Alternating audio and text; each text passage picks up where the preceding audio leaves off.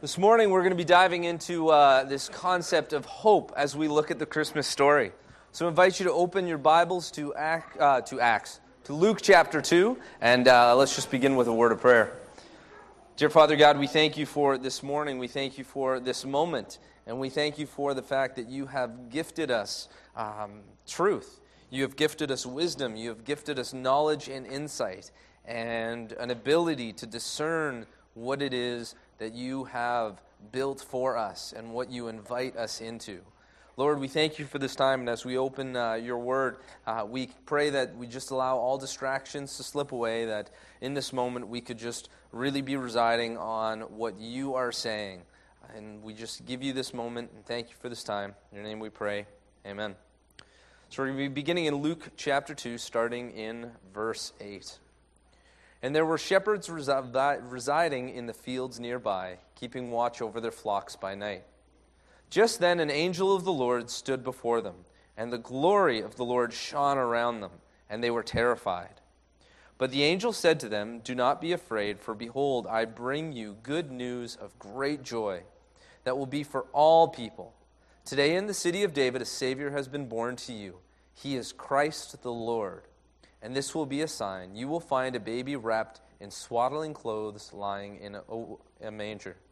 And suddenly there appeared with the angel a great multitude of heavenly hosts, praising God and saying, "Glory to God in the highest, and on earth peace to men, on whom his favor rests." When the angels had left them and gone into heaven, the shepherds said to one another, "Let us go to Bethlehem to see this thing that has happened, which the Lord has made known to us." So they hurried off and found Mary and Joseph and the baby who was lying in a manger. After they had seen the child, they spread the message that they had received about him. And all who heard it were amazed at what the shepherds said to them. But Mary treasured up these things and pondered them in her heart. The shepherds returned, glorifying and praising God for all they had heard and seen, which was just as the angel had told them. Each year as we go through these passages, as we have the opportunity to return and really focus within our season on what it is that the Lord designed and built through the coming of his Son, we have the opportunity to spend this time reflecting on this concept of hope, which, as the Advent reading talked about today, we have almost minimized over the last number of years. That we hope for icing on the cake. Not that the cake is particularly good. I think the greatest things that we hope for are just that we won't have any problems with our car, that once again the grocery store won't be out of what we need. Because the reality is, in this corner of the world, we are so blessed in terms of what we have, that we don't need to hope for basic things like food, like shelter, like safety. And I think it's so easy for us to forget the absolute depth of how extensive God's plan truly was, and how deep his love was to be shared through these moments. And even for us today, we realize with the breadth of being able to look at all of Scripture in our hands, we see the fact that this was a message that God intended for all to hear. That his message would reach to the far corners of the earth. That even Scripture itself says that no one will be without excuse. That even if a missionary has never visited a small village in the middle of the jungle in Africa, that God has still worked in a global sense, making sure that all would know him. And Scripture says even creation presents the truth of who God is. That for us today, it's really easy for us to remember the fact that God has made this global plan. But when we look at the events of this passage, we see a much different picture. We see that this wasn't so much a global event as it was a story for the local neighborhood.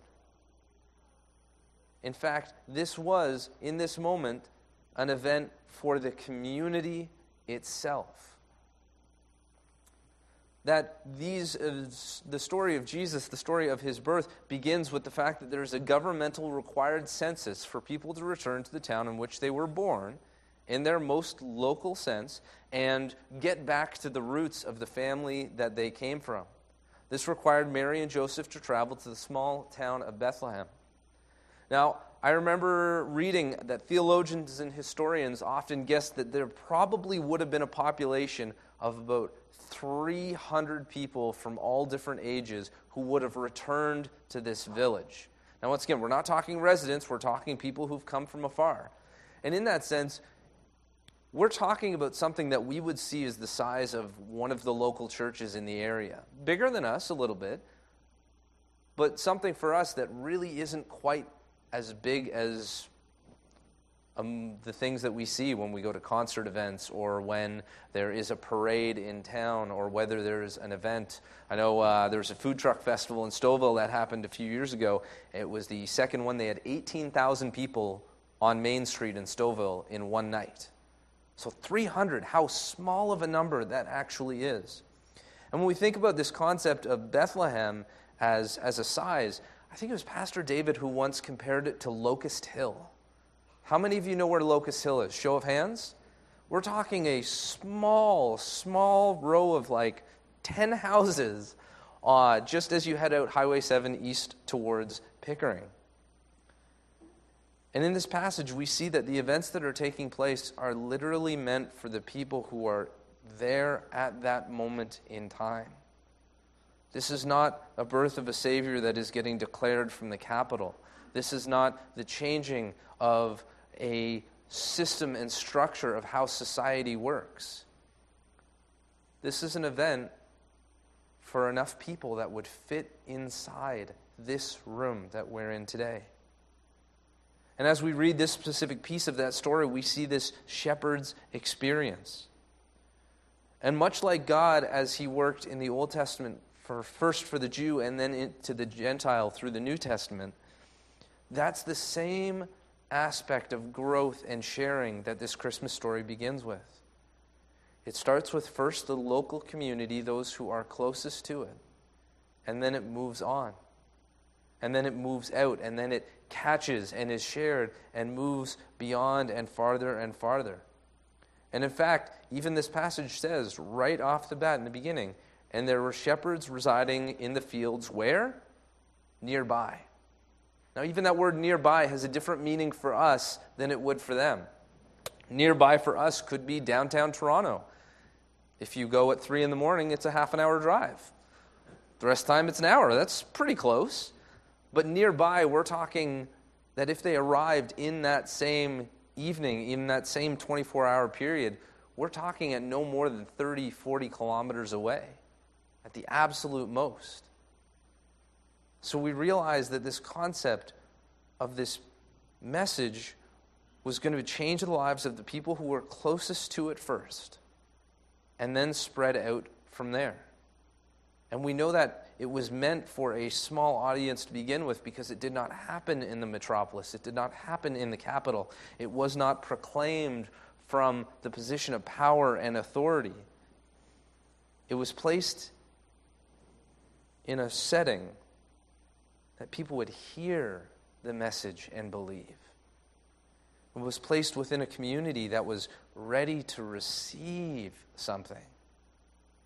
We read throughout the whole New Testament how people share about the message of Jesus, and there's strong reactions either way. There's super positive reactions where individuals' lives are changed, or they shared what they had, and numbers were added to them daily. But even within what we hear here in this passage, there's like 100% success rate in the sharing of this truth. So what type of place it makes us imagine was that community actually in? What type of attitude, disposition did they have, and openness to what God was saying? It was one in hope, but not hope that their cattle wouldn't disappear, or not hope that they wouldn't run into any issues with wild animals, or not hope that the harvest would be good. It was a hope and expectancy of something more impactful, more life-changing, of a fulfillment of this promise that God had made through the generations, through the prophetic messages over generations. And that this was a message of salvation, this was a message of love, a message of peace, and a message of hope for those who were closest to it at the time. There's a pastor in the States who once said, "The local church is the hope of the world." I know the world obviously doesn't see it like that. I'm not sure every one of my neighbors see it like that. I think there's moments where I don't even necessarily see it like that. But what would the community, what would the world, what would Markham look like if we lived with the same sense of expectancy, the same sense of desire to see something happen, that for those closest to us, that we could have that message of hope? And I think that's what the story of the shepherds really truly speaks to. A message of the fact that Christ is Lord, that was shared with the people who were most immediately present to it. And that message was accepted, that message was received, and that message was believed. And from there, they went out as shepherds, proclaiming the truth of what God had done. And I think this message of this church being the hope of the world, we really have to remind ourselves from a 21st century that this building is not the church. It is a building that we use for a specific function that God has blessed us with. It is a building that is made of wood and drywall and insulation that is keeping us warm, with heaters and electronic equipment that we use for the purpose of glorifying God. But if this building burnt down tonight, overnight, that would not change the community that you and I are a part of. That would not change the construction of the fact that we have committed together as members, as adherents, as brothers and sisters in Christ, to this purpose that God has given this specific body. Because if the church is the building and the building burns down, there is no church. And even when we look at the fact that Jesus and what he accomplished through his birth, death, and resurrection, changing that Old Testament sacrificial system, where it's the role of the priest to make amends for the sin of the nation at the altar. When we look at the fact that in Jesus' death that the veil was torn and there was no separation between the Holy of Holies and the inner courts, we recognize that God has moved his dwelling place through the work of Jesus from a building into the lives of those who believe and follow him. So you are the church, singularly. You individual as a believer and follower of Christ are the embodiment and the place where his Holy Spirit resides, and you are the church. So if we take a second and really chew through that and remind ourselves and believe in that, because even I get wrapped up in the idea that church is at 5438 Major Mackenzie Drive East. So I know everyone else does too. If we think about that and put that context into that pastor's statement once again, that the local church is the hope of the world, you, individually, personally, wherever you find yourself, within your day, within your work week, within your neighborhood, you are the hope of the world. How many of you feel slightly nauseous at that? I feel slightly nauseous at that. That this responsibility is on me to be the hope of the world. But luckily, like everything in my life, I am not required to accomplish it on my own. That God's Spirit dwells inside me, that he works giftings based off my personality and disposition to make me more capable at sharing his message. And for any of you who, luckily as none of you, knew me as a kid, you would be shocked to see what the Lord has done in terms of that transformation. I got fired from our Christmas play as a kid by my own mother. That's saying a lot. because I did not have the courage or confidence to say 7 words standing in a chair in our kitchen, let alone in a room full of people. And it's through a willingness in my life of seeing the fact that God has a way of accomplishing things I can't, that has placed in me gifts and abilities to make me a better version of the church, to make me a more capable version of the church. And as such, since this building is not the church, since this building is geography which God no longer resides over, the church is really anywhere you are. The church is in your bathtub at the end of the day.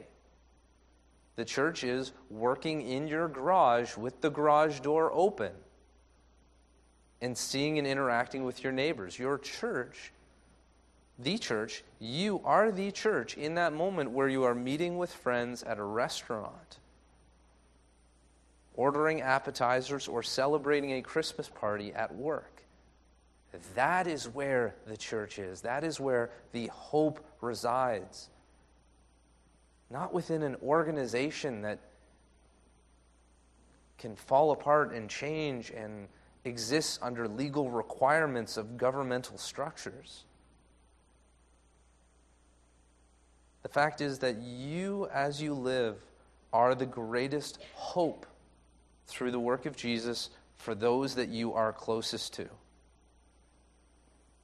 So for those in your life, those people who are suffering, those people who are experiencing tragic pain and loss and hurt, people who are carrying wounds that have been there for years,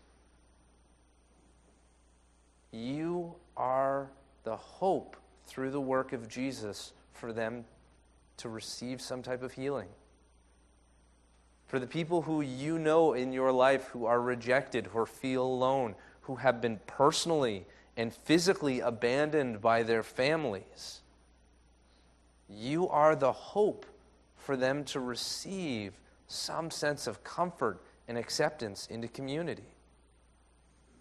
For those who are confused or deluded in their belief system, to thinking either God is not real, or God does or doesn't do certain things, or God can or can't do certain things. You are the hope to bring truth and a clarity into an accurate understanding of who God is. And for the fools that you meet in your life, and I say fools from an Old Testament perspective, from those people whose hearts are hardened, who have lost the ability to listen to those around them and listen before speaking, you are the hope to helping them break down those walls that they have put up in their own lives, or the walls that they have because of the broken experiences that they have had. So we asked the question, and I asked the question in very little sense because I don't know the answer. What would our community, what would our collection as a body of believers look like if these were the people that we were reaching into their lives and bringing into our community? The first thought that comes to my mind is that it would look absolutely messy. The community would, by definition, inherit far more stress than it had before. If, as a community, we are bringing in people who are suffering, people who are rejected, people who are confused, people who are foolish, if we are inviting them to journey and follow our example of Jesus, that means there's going to be more of that suffering, more of that sense of rejection, more of that confused foolishness that exists amongst ourselves. And the reality is, hurt people tend to try to hurt people. So if we honestly followed this direction of being hope and inviting people to participate in this journey, and they accepted and came with us, it's going to get a whole lot more stressful, a whole lot more broken around here. Things are not going to be as clean. Things are not going to work as easily. Things are not going to be as communally understood of a culture as it is now. But I think churches are meant to be hospitals for those who are in need, not museums for those who have it all together. And I think that same message includes for each and every one of you. I was meeting with somebody this past week from our own congregation, and they were talking about how, once again, what they're going through in life and work and family and marriage is really weighing them down and really stressing them out. And one of the things that we talked about was what it feels like to come to church on Sunday. And they were saying that they come in and they almost feel like a failure before they've come through the doors because they're hurting.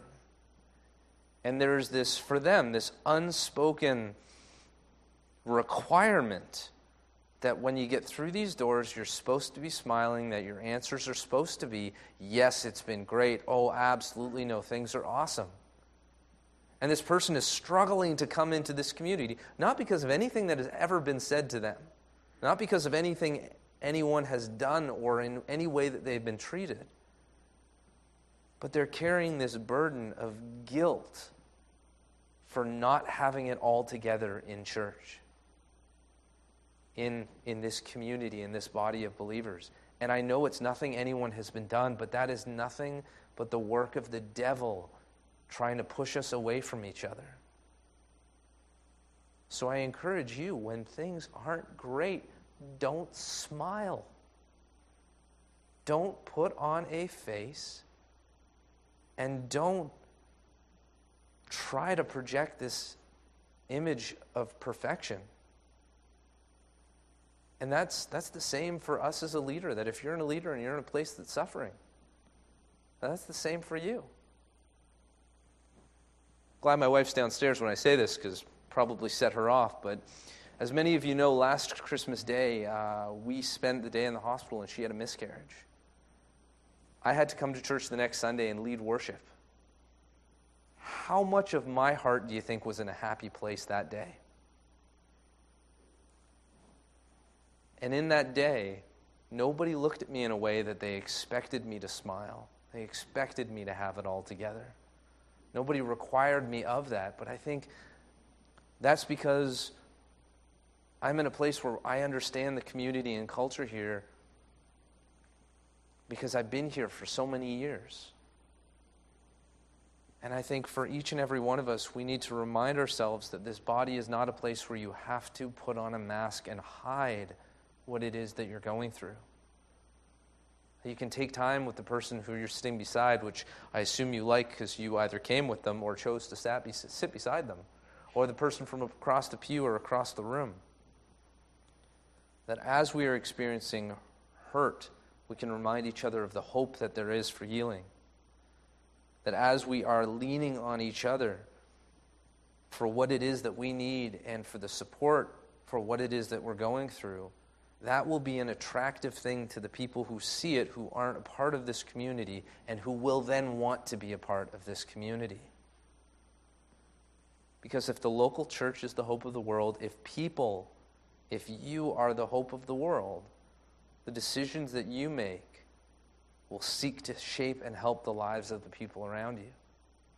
There's an amazing story I heard earlier this month about a church in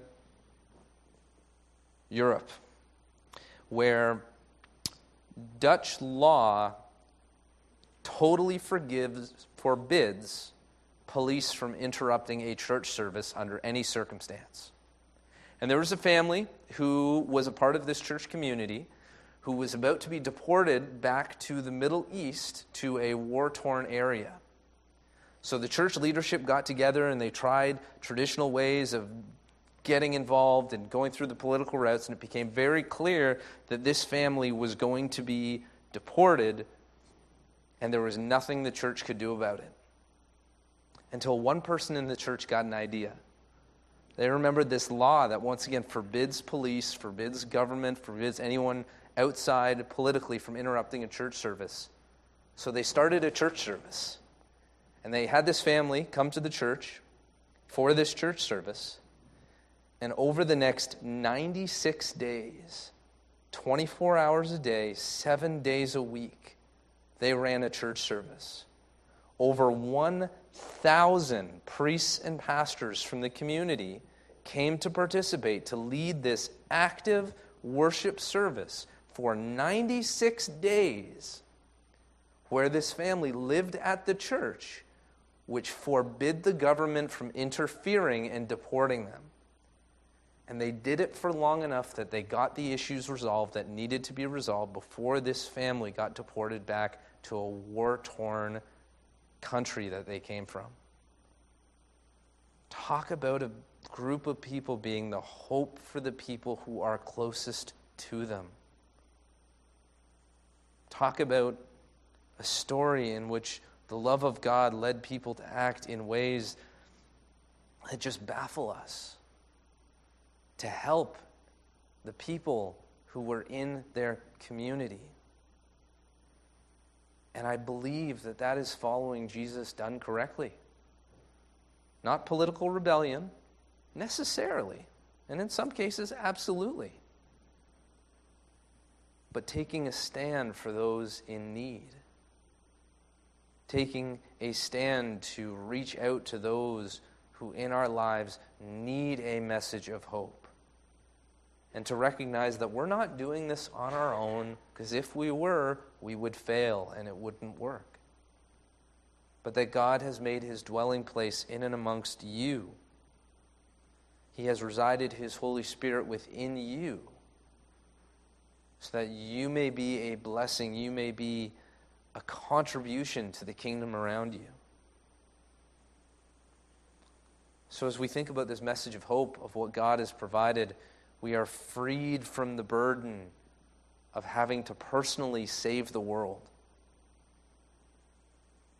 But we have to do our best and remember that as the church, personally, the gospel is probably most effective, just like it was in that story for the shepherds, when shared in the people who are closest to you in your life. When it is shared with a hope of the fact that this is not as good as it gets. And not to say that situationally we won't still have problems, but that God will continue to build us in a way where the problems impact us far less than they used to. Because I believe that through this church, through your life, that God has something amazing planned. He has the type of life-changing transformation that we read about in the in the New Testament, through the words of the prophets and thousands coming to faith, through lives being transformed from people who are walking away from utter brokenness into a sense of having a purpose and a joy despite their circumstance. I think God has all of that, and he is holding it and just ready and willing that as soon as we open our hands, that he will place it in it for us to receive, and most importantly, for us to share with those people that we live closest to. Because if we're not ready for it, if we're not preparing, if we're not dreaming in a sense of a prophetic vision and in sense of a hope for what could happen, then we'll never see what God has actually planned for us. We will never experience the fulfillment of everything that God had set apart for us.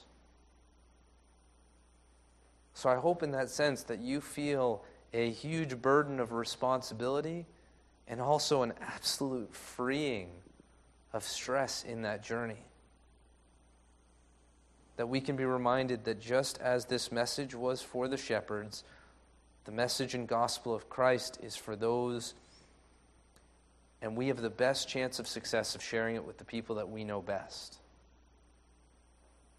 And our responsibility is to share it, not how it's received on the other end.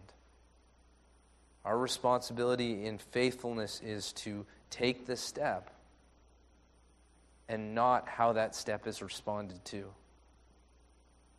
But I believe that the Lord is building and purposing for Markham Missionary Church to change the lives of the people who live closest to you and closest to this building. Let's pray. Dear Father God, we thank you for this gift of the Holy Spirit that you've given us. Lord, we thank you for the life of Jesus, that we can look back in Scripture and just see how all of this ties together. Lord, just remind us that the building we're in, the things that we have, they're nothing more than tools. And tools wear out, they break, we get new tools. And sometimes the design of the tool has changed.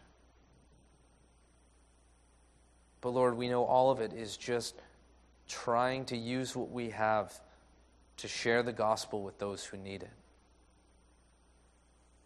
Lord, I pray as we go forward for some of us into this last week of work, of school, before these holidays, in which case some of us have 2 days off, some of us have 2 weeks off. Just lead our hearts in how you would have us be faithful in sharing a little bit of love with the people around us. And particularly the people that maybe we're not looking forward to seeing over these holidays. Dear Father God, we know none of this is going to happen unless it's through the Holy Spirit. So we just give you space this morning. We thank you for that. In your name we pray. Amen.